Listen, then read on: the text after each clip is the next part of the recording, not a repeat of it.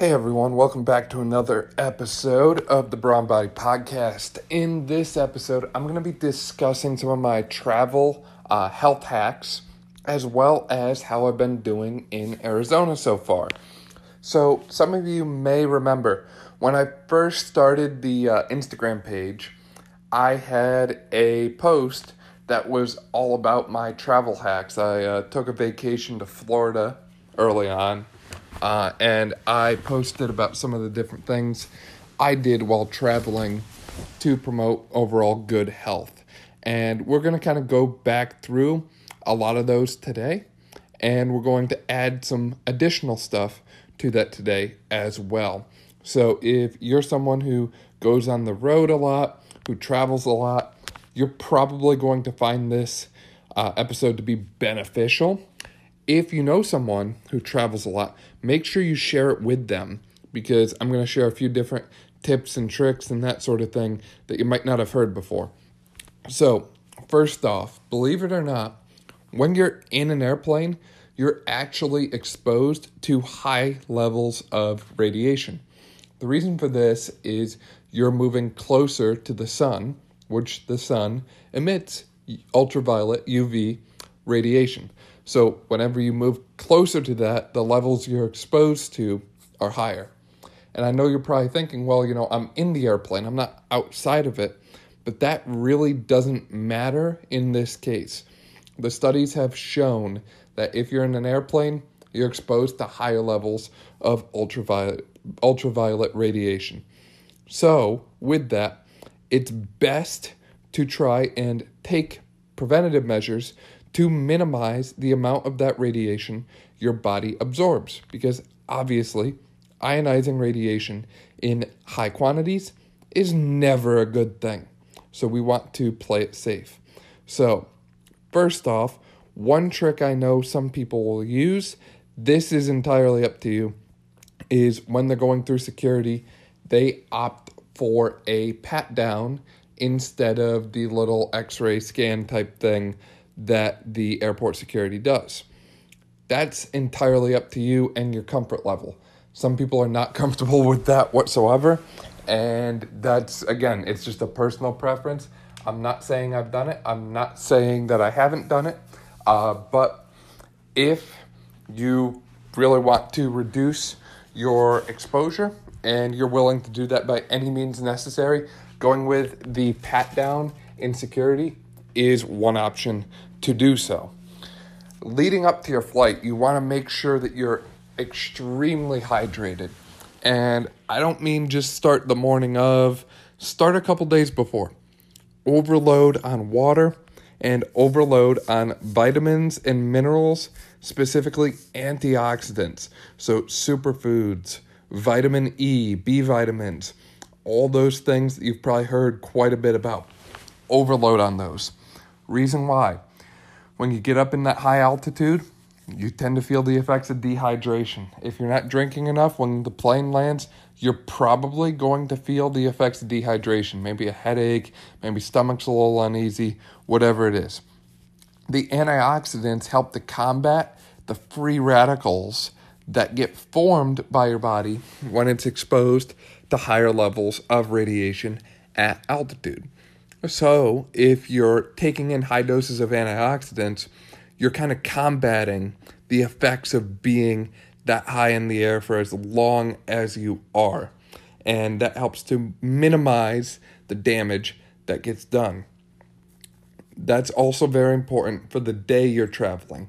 So just because we're starting a couple days in advance doesn't mean you throw it all out the window the day you start traveling. You also want to make sure you dress comfortably when you travel. You ideally do not want to be traveling in something that's going to restrict your movement, that's going to make you uncomfortable, uneasy. And with that too, I actually packed a hoodie in my carry-on bag, and I rolled up the hoodie and set it behind my lower back for lumbar support. I knew I was going to be sitting down for quite a long time, and there wasn't a whole lot of room to move around or stretch out or anything like that on the airplane. I took 3 or 4 trips to the bathroom, not that I had to go, but just to get up and walk around and move around and break up the sitting a little bit. But I kept that hoodie rolled up behind my back as a lumbar support, and that helped me maintain good posture throughout the flight. And I noticed that when I stood up and got off the plane, my low back felt fine. Every now and then, if I sit in a prolonged posture for a long time, so for example, if I'm driving a car and I'm in the car for 3 hours, 4 hours driving, I'll notice it in my lower back if I don't have anything there. Now, part of that could be my car seats too. They're kind of older. My car's about 10 years old at this point. But anyways, having that support there can really help reduce low back pain, reduce the stress on that lower back, and really help you just kind of enjoy your travel experience more. And it kind of takes the annoying kind of aches and pains and hiccups out of the picture for the most part. I also want to add, I know we talked about radiation earlier. I just realized I forgot to mention sunscreen and special clothing. So, some people will literally wear sunscreen on the plane. They will put sunscreen on their skin before they get on the plane. And the rationale is that should help to reflect some of the ultraviolet radiation that's being emitted from the sun. In theory, it works great. I'm not 100% sure on the practical application of that. There's not really any studies, not really much literature that I've found that look at the effect of sunblock blocking radiation while in an airplane. I think the mechanism is very sound, and I think it could help. But again, this is a personal preference, highly up to you.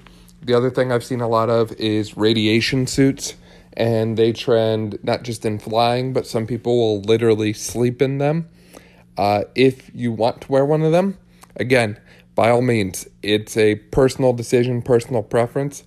I think that all of these things, when coupled together, can really help minimize your total radiation exposure. But if you're healthy and you're taking in high levels of antioxidants, high water, good hydration, do you need to pull out all the stops and apply sunscreen and wear a radiation suit and get patted down instead of x-rayed and all these different things? Again, personal preference. If you feel like you have to, then do it. If you don't feel like all of that is necessary, maybe do one thing, maybe two, then go with that. Whatever you're comfortable with and whatever you feel is best for you. Right now, I'm giving you tools to put in your toolbox for traveling to help you optimize your traveling and optimize your health while traveling. After you land, I want you to drink water, a lot of water. So hydrate. I think I mentioned on Monday that I literally drank 5 glasses of water at dinner that night when I landed. It was just time to hydrate. So load up on the water and reload on antioxidants. When I travel, in my checked bag, I keep a few different supplements with me, and they're all very antioxidant based. So one of them is a ginger turmeric complex. I keep this in capsule form. I'm sure you've all seen or heard about my infamous apple cider vinegar turmeric powder drinks that I make, and boy, are they awesome tasting and just incredible. But I like to have the turmeric ginger capsules on hand just for convenience, easier when traveling. Just pop a few when you land and get your bag. I also like to keep ashwagandha on hand, as well as coenzyme 10 or CoQ10. So with those 3, I'm getting anti-inflammatory, antiviral, antimicrobial effects from the ginger turmeric complex. That all sounds great. I'm getting good immune system support. CoQ10, that's our main antioxidant for our heart. Our heart is our most important organ in the body. I mean, it supplies the blood to everything else. The brain can't function without the heart. Pancreas, liver, stomach, you name it. It all needs the heart. So keeping the heart clear of any kind of harmful stuff and promoting good antioxidant activity there is a high priority for me. And the other pill I mentioned was the ashwagandha. So when you're flying and traveling, let's face it, traveling often gets stressful. It shouldn't. It doesn't have to be. It's kind of like, you're going on vacation after all. But traveling often gets stressful. So I like the ashwagandha because ashwagandha can actually help to mediate the stress response. Keep you a little bit more chill. Keep you a little more mellow, relaxed. Help stimulate that parasympathetic nerve pathway. So this kind of helps you relax, stay calm, cool, and collected. I notice a lot of benefits from taking ashwagandha personally. However, the ashwagandha I take is coupled with black pepper, which helps to increase its absorption. If you're interested in taking ashwagandha or any of these supplements, always clear it with your doctor first. Make sure you're okay to do so. If you are, give it a try. Send it. And if you start taking them and you notice benefits, keep a journal. Keep a daily journal. Write down how you're feeling after each one and note if there's improvement. Note if things are getting worse. Note if things are unchanged. And decide from there, do I need these? Or do I like this one but not this one? See what works for you. You have to work with this self-experimentation because we don't have the ability to medically find out or know in advance if something is going to work for someone or not 100% of the time. That's why we call it the practice of medicine. We're still learning some of the intricate details. So try it. If it goes well, keep doing it. If it doesn't go well, stop. Again, always make sure you reach out to your doctor first. Other supplement I do keep on hand or tend to keep on hand lately is elderberry. Elderberry is a great way to stimulate your immune system and kind of promote antiviral, antimicrobial type stuff from going on. So basically, this helps to prevent viral infections, bacterial infections, and any kind of pathogen that could be in your body from doing its thing. So very handy to have on hand, especially during a pandemic. Very handy to have on hand when in an airplane, all of that sort of thing. So I highly recommend keeping those on hand and taking one or two of each, depending on the size of your capsules, depending on what your doctor recommends, all of that sort of thing when you land, in addition to pounding the water. I mean, drink half a gallon to a gallon if you can, depending on what time you land. If you land late at night and you're going to bed right afterwards, obviously don't drink a gallon of water and then go to bed for the night. You're going to be up all night and you're not going to sleep that well. The other thing is movement. You've just sat down on a plane for how long? A long time. So get up and move. So go for a walk, stretch, do some dynamic activities. Whatever movement is for you, movement is medicine. So get up and start taking your medicine, so to speak. I'd also like to share some of my other antioxidant-rich foods that kind of go with that nutrition side, and some of my favorite movement flows that go along with the movement side. So I already shared my love for turmeric. I also like wild berries, dark leafy greens, and organic cacao. If you can find a smoothie place that actually does smoothies where you land, I don't mean added sugar, I don't mean juices or purees. I want like whole fruit, organic fruit and vegetable, like legit smoothie place. If you can find a place like that, go there. Get a good smoothie. Down that should help you a lot. But again, quality really counts when you're going out for a smoothie. That can also count with the cacao too. I've seen smoothie places that put cacao in things. I'm a huge fan of that. I tend to make my own drinks most of the time, and that's where I usually use cacao. But again, when you're traveling, you kind of have to do what works for you. Additionally, when it comes to movement, my favorite movement flows. So again, I walk a lot. I think walking is great, and I think getting up and going out and moving around is an amazing way to promote medicine, because exercise is medicine.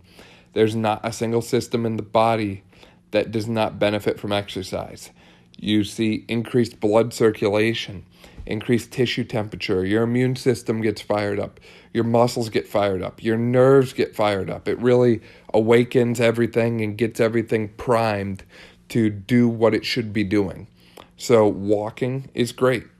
If you can jog, if you can run, bike, swim, whatever kind of cardiovascular activity you can do in the morning or whenever you land, do it. Just get up and move. I also like dynamic stretching flows. So things like an inchworm, things like a walking lunge, things like a squat walk. So I'll get down in a deep squat and I'll just step forward 1 foot at a time. It's also called a duck walk. Those types of dynamic movements that require you to fire muscles to move through a range actively, those are absolute money, because not only are you getting the benefits of movement, but you're also getting the benefits of mobility. When you've just sat down for as long as you did on a plane, things tend to lock up and get tight. And if you don't treat them right away, it's going to get worse. That tends to be how things work, right? It seems like a basic concept, but you would not believe how many people don't understand that. So address the problem right away, head on, at the source. Most of the time I'm stretching calves, hip flexors, and the back musculature when I land. That's what tends to get tight. I'd also like to activate the glutes because I've just sat on them for hours. If you go back and read my blog post on Ben Greenfield Fitness blog, I think this was about a year or two ago when we posted that. It was all about the mechanism of low back pain, some different biomechanical mechanisms of injury. And one of the things I talked about was the role of the glutes in low back pain and low back problems, disorders, whatever you'd like to call it. So, with that in mind, we found via research that if you sit down for a prolonged period of time, you can actually reduce blood circulation to the glute muscles, especially the glute max, which is your main hip extensor. So if you're sitting down for a long period of time and you're not getting adequate blood flow and blood supply to that area, then what's going to happen? Without blood, things don't really go well. Like we said, the heart is important after all. So less blood supply to muscles, to nerves, guess what? They're not going to function like they should. What tends to happen in people with low back pain, low back disorders, they tend to sit down a lot. And their glutes tend to be underactive. They tend not to fire their glutes, and they compensate with other muscles. And that's what causes pain. Other muscles doing a job they're not supposed to. So, stretch the hip flexors, stretch the upper traps, stretch the back muscles, and stretch the calves especially. You can also throw hamstring stretching in there, and then strengthen the glutes, fire the glutes, glute bridges, hip thrusts, reverse lunges, step-ups, anything you can do like that if you can get to a gym and load up a little weight and blast something out. If not, I like to travel with a resistance band. Throw one or two in your checked bag, keep them on hand. Get to a hotel, Airbnb, wherever you're going, and rip out some clamshells, donkey kicks, bird dog, hip bridge, hip thrust, whatever you want to do. Just something to fire up the glutes. Don't let them get lazy on you, so to speak. And that will help you optimize your movement while traveling. And again, these are all things that I've read about. I may or may not have used all of them at one point or the other. If I haven't used them, then I know someone who personally has. So pick and choose from that toolbox what works for you. Most of this stuff is very simple, will not take much time. Loading up on water ahead of time, loading up on antioxidants ahead of time before and after your flight. These are basic things. They don't really take a whole lot of time, not a huge financial commitment here. Moving before and after your flight, during as much as you can. Making sure you're well nourished and well supplied with supplements, antioxidant supplements that can kind of help you get that little boost. And if you want to take steps to reduce radiation, then you can. Additionally, like I shared on Monday, when you land, try and stick to your normal routine.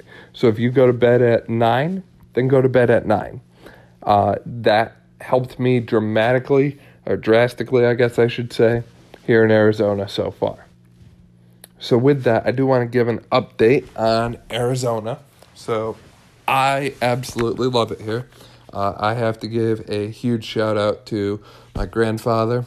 My grandfather is a pretty incredible guy, and him and his wife, Mary, have been really spoiling me when I've been here. I would not be surprised if you see me gain a couple pounds because they've been making some amazing food.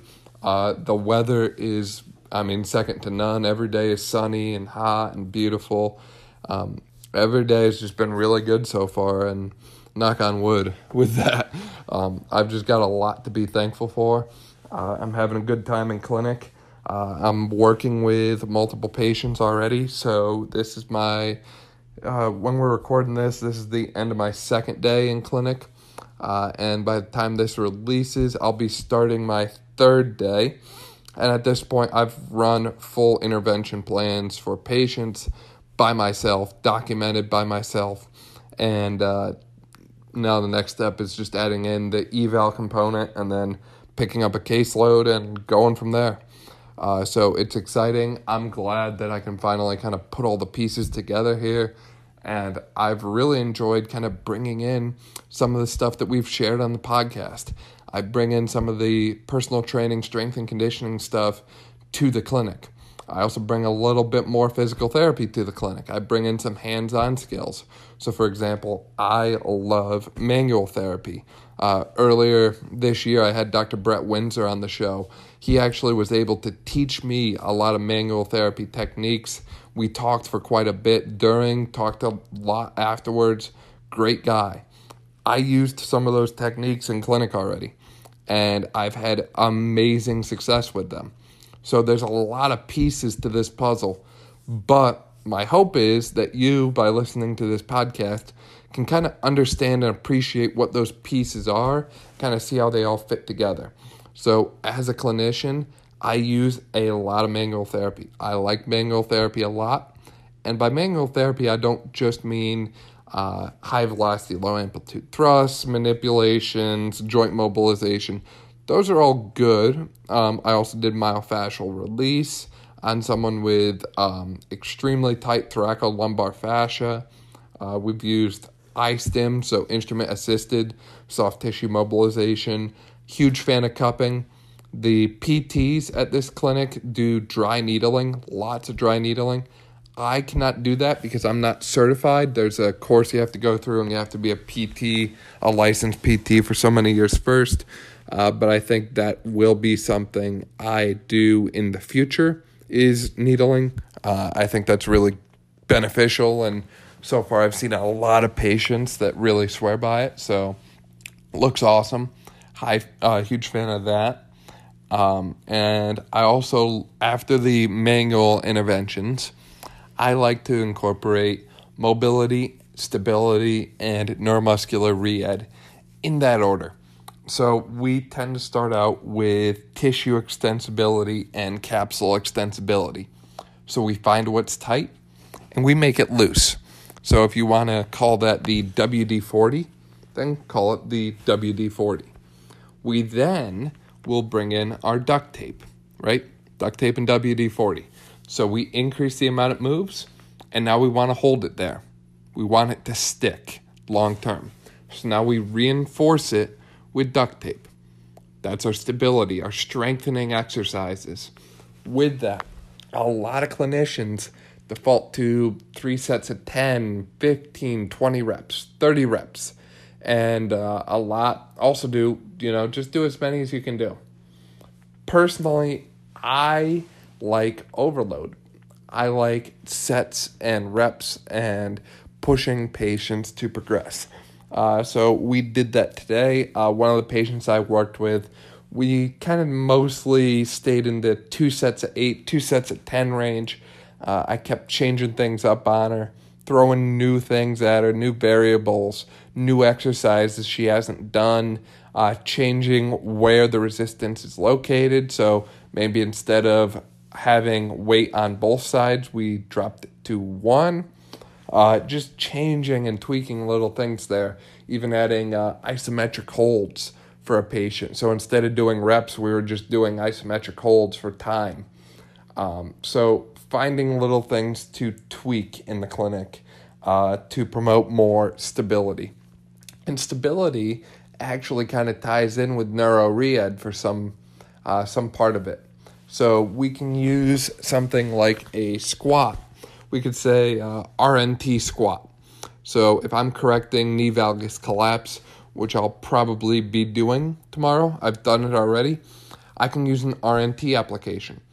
So I can pull the patient into knee valgus, right? We talked about this with Eric not too long ago. I can pull the patient into knee valgus and have them push out into the band in order to promote more optimal firing patterns and motor unit recruitment.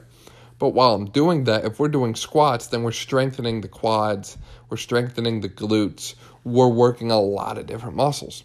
So it's kind of a multi-bird, one stone kind of deal here. And that's very specific for certain interventions. It's definitely more neuro-re-ed with a side effect of strengthening, but I'm not going to complain about that. So I hope you've got a little bit more of a feel for what I'm up to here in Arizona. I'll be giving updates regularly, whether it be through the podcast or Instagram. And I'm also excited because we'll be starting to interview our guests this weekend. So like I said, we have a ton of different guests lined up for the summer. I'm really excited to see what each one brings to the table. I've got high expectations for them, and I know they're not going to let us down. So make sure you subscribe to the show so you don't miss out on any of that. Thanks for listening to this episode of the Brawn Body Podcast. Make sure you check us out on Instagram at Brawn Body, Brawn with a W. Have a good one. See you next week.